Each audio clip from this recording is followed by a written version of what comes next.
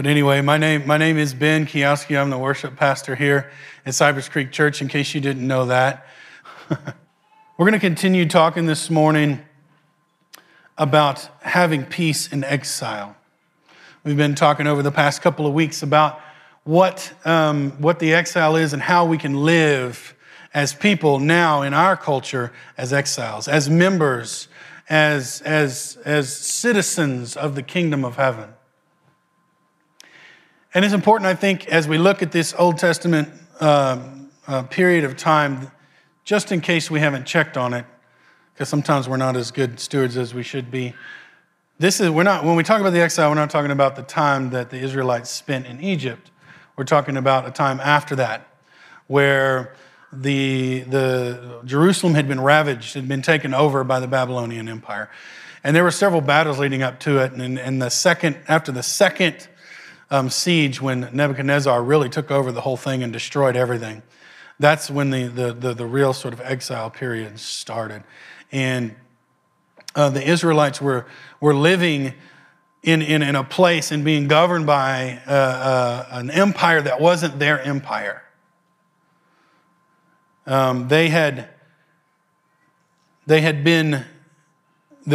were in their geographical area, but everything had been taken over by this foreign power.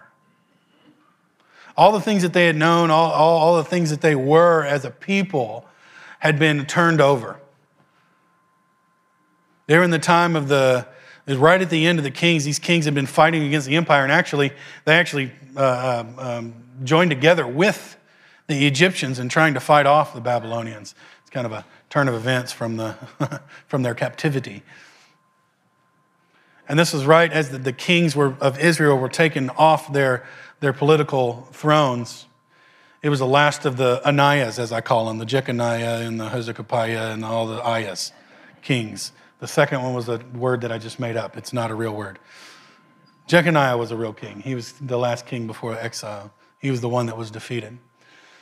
And so they're in a place where their ruler had been removed and their entire identity had been changed and flipped over. And so as we talk about the exile, we need to get ourselves into that mind space. What would it be like to live in a land that is against who you say that you are?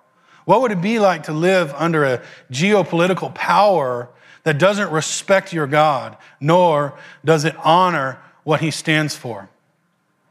Does that sound familiar to anyone? So this Old Testament story of exile is not necessarily just a past event in the distance that we can't relate to. And when we talk about things in the Old Testament, we need to remember that it's part of the entire redemptive story of God, that it is 100% relevant to us now. And we are exiles living in a land that is not our own. We're citizens of the kingdom of heaven, living in a world that honors itself and everything else but God. And so as we enter into this story, we take the things from this Old Testament and we say, this is how I approach it anyway, is what does this say to me now? What do I do about it now? How does this relate to me right now in this day and age? And we come to Daniel chapter 3, and we find this story of Shadrach, Meshach, and Abednego. And we can use this as a guide for our lives of peace. And we can glean some things from this example. You see, when the Babylonians took over the empire, took over the Israelites and established their empire, destroyed the temple, and he took into captivity the prominent members of society. Spiritual leaders, political leaders, prophets. He took them into captivity in order to sort of, bring them into the fold of Babylon. And really, it's a power move to show the people that he was in control of those that they respect and those that they follow. And among them, of course, was Daniel, as Sean talked about last week. And these guys, Shadrach, Meshach, and Abednego, whose names were something else, but Nebuchadnezzar changed it. And these guys spent a lot of time in this exile. They spent a lot of time alone in the jailhouse. And there were many others along with them. And that launches us into this first part of the story and the first part of how we can find peace in exile. And it's by realizing, and this will be the first point of 5 points of peace that we're going to talk about this morning. I know you just heard me say 5 points and you're like, oh, we're going to be here for 45 minutes. No, you'll be okay. It'll be fine. I'm not going to talk for 45 minutes unless I keep rambling with asides like this.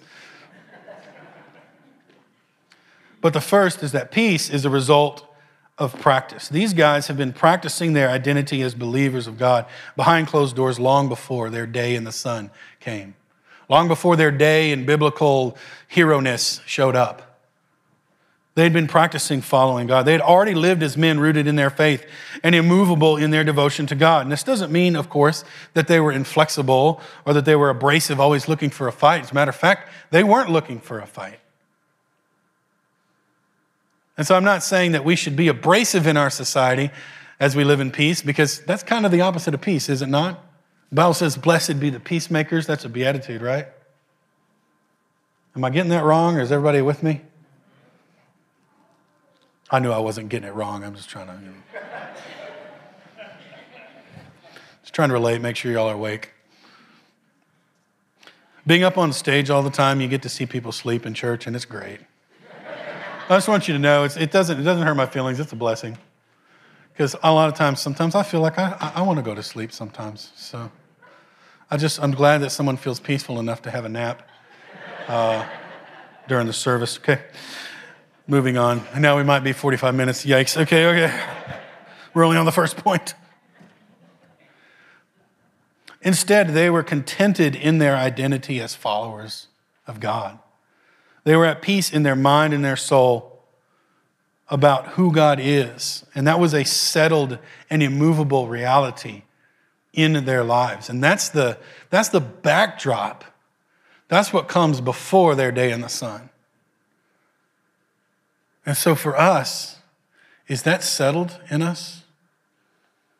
Are we settled that God really is who he says he is? Are we settled that Jesus is actually the answer? I am. And in that, we know that peace does not mean the absence of conflict. Peace does not mean the absence of angst in some situations. These guys were in chaos.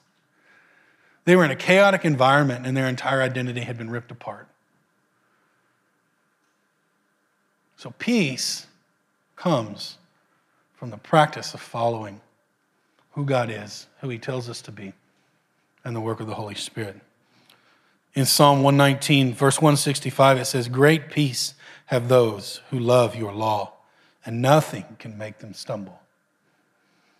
I can't always say that about myself, that nothing can make me stumble. But I know that as I pursue great peace through receiving from God, then I can be someone who stands when the storm comes. And so can you. The second point is that peace agrees with God. Peace agrees with God. Our culture does not always agree with God. You may have experienced this. These guys, Shadrach, Meshach, and Abednego, their culture, as well as many of their contemporaries, had many compromises and were even willing to worship other gods rather than disagree with the culture. It was often during that time, and it is even now, that it's much more convenient to go with the flow and allow the culture to dictate our peace. Meaning we won't live in a way that reflects the truth, or we won't speak the truth in boldness because that will make us uncomfortable. And that might make us the outcast. And we would rather be comfortable with a bunch of small things that we acquiesce to, and it leads to a loss of our identity, to the point where we're unrecognizable of what we claim to be. And that happened with a lot of the people who were in exile with the Israelites. They had something that they were up against that they didn't necessarily know how to handle. Their political structures were broken down, and they were under something that seemed completely and totally foreign to them. But it was in this exile that they realized that their political structure and that their governing structure of kings was never about who God actually is. It was a construct that they were given so that they could live with one another in peace. And it was through those structures that they received the law of God, right? But it's in this, when those things were ripped away, when their earthly structures that God had given them were taken away, that they realized that God was always the king. And that though we may not have a physical representation of what that looks like, that God is always the king. God is always in control. The Israelites were never at the mercy of a king. And now that this king from Babylon who had come and conquered them, and they were under his authority, they're not at the mercy of that king either. It is in this exile that they realize that God is the one, that they are citizens of heaven. And it's also true with us that we are citizens of heaven. And there is no political structure that we can ascribe to that is going to protect us, that is going to heal us, that is going to love us, and that is going to reconcile us back to God. If we put any of our hope in those things, our hope will fail. But if we put our hope in God, it will not. Peace agrees with God. In Philippians 4, verse 7, of course, verse 6 says that we bring our prayers to him. And then verse 7 says, the peace of God, which transcends all understanding, will guard your hearts and your minds in Christ Jesus. Romans chapter 8, verse 6 says, the mind governed by the flesh is death, but the mind governed by the Spirit is life and peace. And then we have a promise, Isaiah chapter 26, verse 3, you will keep in perfect peace those whose minds are steadfast because they trust in you. The battle for our peace, the battle for our security in our identity as people of God is a battle of the mind in which we must agree with what God says and the truth of who he says that we are within our exile, rather than what our ideas are or what the culture tries to conflate into a spiritual idea.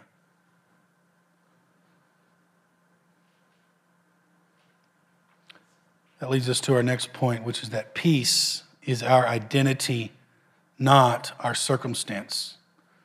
At risk of being redundant, we need to understand that the Israelites in the Babylonian exile faced the most extreme identity crisis that people can face. Everything had been destroyed, had been removed, and it was being replaced. Their entire circumstance was changed beyond their control. Their heritage was not only practically destroyed, it was ideologically being replaced actively by a hostile empire. Those who heeded the words of the prophets and lived in agreement with God were the ones who lived in peace, regardless of their circumstance. We turn to Daniel chapter 3, and that's where we find the story of Shadrach, Meshach, and Abednego. And of course, leading up, we're going to look in verses 16 through 18. We're just going to read right through that. Leading up to that, what had happened is King Nebuchadnezzar got tired of people not, ascribing everything to him and worshiping the God of Israel. He didn't like that, so he decided to make a big golden statue, which is really weird, and I've never understood why people do that in the Old Testament. It's a statue. I don't get it. But hey, whatever. A lot of times we think intellectually, and this is a complete and total abject lie, that the ancients somehow were intellectually subpar to the modern mind. We're told that in our universities, and we're told that in intelligentsia all the time, that somehow we're enlightened and have a heightened capacity to understand and to think and to observe the world around us. No, we just have iPhones.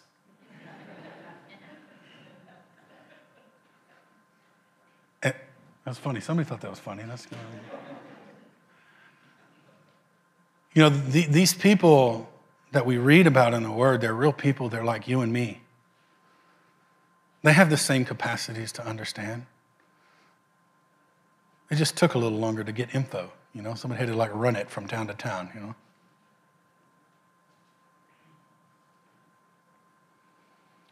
And so as we look at what happened here, really it's the same as what sometimes we experience in our culture, is that we're told to bow down to an idol. And talking about idols is a completely different topic than what we're talking about today, but that you can think, if you just stop for a second, think of all the idols that we're told to bow to.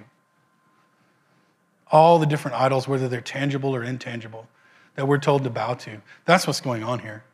Nebuchadnezzar makes this idol. He brings all the governors and all the people, all the prominent folks, the prophets, the everybody, the whoever, the whatever, and all of them and everyone together and says, I'm building this idol. And when you hear the call to worship, essentially, all the different types of music and all this stuff that he lists in there, everybody is to bow down to this idol. And if you don't, of course, he has to add a consequence. If you don't, then you'll be thrown into the blazing furnace. And of course, there's always tattletales in a kingdom like that. And so there's people that were not doing that. Shadrach, Meshach, and Abednego. Also, obviously, Daniel was likely not doing that, I would not think. And so he makes the sound and they don't bow down, and the tattletales tell King Nebuchadnezzar, hey, these three dudes are not doing the thing. And so he brings them into the chambers and says, hey, what's your problem? How come you're not doing the thing? Everybody's doing the thing. Why aren't you doing the thing? Even some of your contemporaries are doing the thing. How come you're not doing the thing? And that's where we find ourselves. And then he threatens them. If you don't do the thing, then you're going to go into the fire. And then they have the sound, and then they don't bow down to the thing, and it makes Nebuchadnezzar really mad. And then we look at verse 16. If you want to flip in there, you can. It'll be up on the screen. Daniel chapter 3, verse 16. Nebuchadnezzar says to them just before that, and he says, if you don't worship, you're going to be thrown. You don't worship that statue, you're going to be thrown into a blazing furnace. Then what God will be able to rescue you from my hand? So Shadrach, Meshach, and Abednego replied to the king. And again, these are people just like us. So I like to personify this a little bit. You know, these guys were young, anywhere from 13 to 16 maybe, 17 maybe, tops. These guys were young guys, and I like to personify this stuff because these were real people. So Shadrach, Meshach, and Abednego, I imagine, with just a tiny bit of chip on their shoulder, said, oh, Nebuchadnezzar, okay, boomer, you know. I think that might be the attitude they were coming with, which is incredibly disrespectful, by the way, just a little aside. Oh, Nebuchadnezzar, we don't need to defend ourselves before you in this matter. If we're thrown into the blazing furnace, the God we serve is able to save us from it, and he will rescue us from your hand, O king. Now, I don't know if you've ever been like those of us who are, old people. We're not currently, running around with a crew really that often, but, remember when you were younger, you ran around with your crew, or maybe you had like a lot of siblings. And usually there's like an advocate. There's someone who does the talking, right? So I don't know who it was with Shadrach, Meshach, and Abednego, but there's probably just one guy one guy talking smack, and the other guy's like, just kind of backing him up, like, yeah, what you got, king? You know what I mean? And so I just imagine, I don't know if this is true, and I don't know who it was or whatever, but we got, just imagine that, Abednego is one of the cronies that's just over here, right? And Meshach is maybe the mouthpiece, right? And he's talking smack to the king, and he says, we don't have to defend ourselves. You throw us into the fire, God will deliver us. And then Abednego's like looking over at Shadrach, and he's like, and he just kind of leans forward to old Meshach, who's just running his mouth, Like if you have brothers, you know what this is like, or sisters, somebody's talking smack, and you got to back it up no matter what they say. Like, oh, great, He's like, hey, bro, but like, what if we didn't die? Like, what if we burn? It's a fire. What if we get burned up in the fire, bro? Like, what are we gonna? That could happen, What if we're supposed to be martyrs? Like, why are you saying these things, right? I imagine that's the scene, and that also speaks to the reality that peace, folks, again, is not without worry sometimes. Worry enters in. I'm not talking about being some kind of stone cold person who is who is unaffected by the circumstances in their life. However, our identity as people who live at peace as citizens of the kingdom of God, knowing that God is able to do the things that he has promised, we can rest there, but it doesn't mean there's never a rub. It doesn't mean we don't have difficult circumstances. These guys are about to be killed. And this next verse is just great to me. So 17, if we are thrown into the blazing furnace, the God we serve is able to save us from it, and he will rescue us from your hand, O king. And then Abednego's like, hey, bro, you might want to chill. And then verse 18, but even if he does not, we want you to know, O king, that we will not serve your gods or worship the image of gold that you have set up. And that, my friends, that is living at peace. That's having an identity of peace. That's knowing that it's not about our circumstance or what we're facing. It doesn't matter what we're facing. The truth of God and who he is comes into us as a gift from him. As we practice following after him, agreeing with who he says that he is, our identity becomes that of a peaceful, rested, contented, convinced, and fully committed person who knows that God is who he says he is. And that's what these guys are doing. And again, these are young guys. For you young folks that are here in the mix, you got a lot of pressure in our culture right now to be one thing or another and come up with all these ideas of what's right and wrong that come from outside of what God says. And I encourage you and plead with you and implore you to seek truth as a citizen of the kingdom of God first. And all the other stuff comes behind that. Resist the urge to follow any cultural, political, whatever wave that tries to conflate God's truth with some ideology. Resist the urge. That's what these guys are doing. That leads us to our next point, is that peace is supernaturally sourced. Peace is not achieved by any other means than by receiving from God.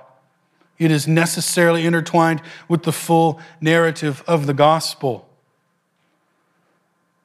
I'm about to say something that some of y'all are probably going to throw stuff at me, and that's okay. Won't be the first time. But there is no such thing as inner peace.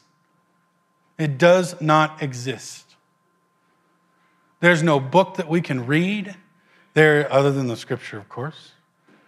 There's no book that we can read. There's no self-help that we can accomplish.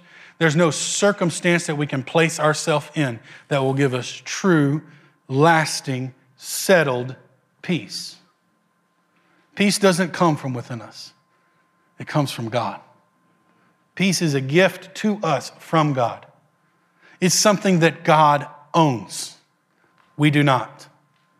We cannot muster in ourselves peace. Certainly, we can look to have ways that we deal with the circumstances in our lives. We can listen to wisdom in those that are around us to help us to have peace and to come up against anxiety and the practical things that come against us in this world. Certainly, we can do those things, and they aren't intrinsically wrong. But true, lasting peace, if any of those things point to anything other than the truth of the gospel, the truth of who God is, the peace that surpasses our understanding, if anything points to anything other than that reality, we're wasting our time. And the peace will not be lasting. Isaiah chapter 53, verse 5. He was pierced for our transgressions. He was crushed for our iniquities.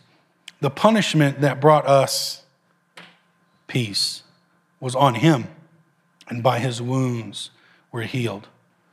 John 14:27, Jesus says, peace I leave with you. My peace I give you. I do not give you as the world gives. Do not let your hearts be troubled and do not be afraid. See, I didn't make that up. You thought I just made it up. I didn't. Peace is a gift that Jesus has given us. and as we live as citizens of the kingdom of heaven, in exile in our culture. It's that peace that we can tap into so that we can stand when our time comes. Again, not looking for a fight or looking to be abrasive, but no, out of love and kindness, the same love and kindness that Jesus has for us when he gives us his peace. And so we can live settled, regardless of all the things that are undulating around us. And as things come and go, as a parent of teenagers, I have two teenage girls and one almost teenage girl. And I live in peace, but that doesn't mean I'm always, calm and chill about the things that are going on in the world, right? But I live settled knowing that if I commit my way to the Lord, that he is faithful and just, right? He's faithful. It's not about me mustering peace. It's not about me coming up with a good enough formula to keep my family in order. No. It's about me trusting and receiving the peace of God and practicing peace and agreeing with God and taking on his identity and receiving from him. And the final point is that peace is God's purpose. Let's read Daniel chapter 3, verse 28, where we see the culmination of all of these things. The whole story is not even about these three guys. Yes, God loves us and he gives us his peace. He gives us our identity in him because he cares for us and he wants us to have that rest in our lives. He wants us to have that identity. He wants us to have the ability to follow after him. Yes, he wants all of those things. But as is the entirety of the gospel, it's all about glorifying God. We look here at verse 28. Of course, after they'd been thrown into the fire, he bound them up. And this is just a hilarious part of the story. He gets the guys that are stronger than the other stronger guys and gets them to tie up Shadrach, Meshach, and Abednego. King Nebuchadnezzar does. And then he takes them over to the fire and he's like, make that 7 times hotter than it was before, which is just dumb. I mean, it's hot enough to kill somebody. It doesn't have to be, you can't kill somebody 7 times. Just one time, throw them in the fire, that's it, right? It was so hot that the guys that threw them into the fire, half of them died, which seems sort of counterproductive, if you ask me, because those were the strongest of the strong guys. So Nebuchadnezzar's a little rash, just a little hot-headed, right? Throws them into the fire, and as we know, they were not burned. It says that they were walking around unharmed, and that there was a fourth among them. Some people say it was one of the prophets. Some say it was an angel. It's interpreted here that Nebuchadnezzar calls it an angel. Some people said that was a theophany, an appearance of Jesus before he came to earth. I'm not saying any one of those things are absolutely true or not true or whatever, but that's what happened. So there was a fourth among them. And then we know that they came out completely unscathed, not even smelling like fire. And after all of that happened, Nebuchadnezzar, who seems to be a little bit of an emotional cat, he said, "Praise be to the God of Shadrach, Meshach, and Abednego, who has sent his angel and rescued his servants. They trusted in him and defied the king's command and were willing to give up their lives rather than serve or worship any god except their own God." My friends, the testimony of Nebuchadnezzar changed, didn't it? It changed from worship this idol, I don't have time for this Israelite God. It changed to praise. And then he told the testimony right there in the court of what Shadrach, Meshach, and Abednego had done. And my friends, as we close today, let it be the testimony of the world around us that when they think of you, when they think of your family, when they think of your community group, when they think of Cypress Creek Church, let the world's testimony be, praise be to the God of Abraham, Isaac, and Jacob. Praise be to the God who they serve at Cypress Creek Church. Let it be so in our midst. In Jesus' name, let's pray. Father, thank you that you can teach us deep things of who you are through simple stories. God, I pray today that you would show me what it means to be a man who practices peace. Show us all how to be a people who agree with you and not our own ideas and not the ideas of the culture. Father, show us how to be people who identify with you and you alone and not any other creed. And Father, I pray that you would help us to be connected with you regularly, that we would listen to your Holy Spirit, that we would receive the change, the love, the comfort, the reconciliation that you want to bring to us. Remove any of our ideas that have built themselves up against you. Teach me to follow you. Teach us to follow you, God. When we pray through the power of your Spirit that you would supernaturally heal us and turn us away from our wicked ways and into people who understand our identity. Thank you that you have made us friends. Thank you that you no longer call us enemies, but instead you call us friends. Thank you that you have grafted us in to your kingdom as sons and daughters. Receive us now, Father. Teach us in our hearts what these words mean. In Jesus' name, amen.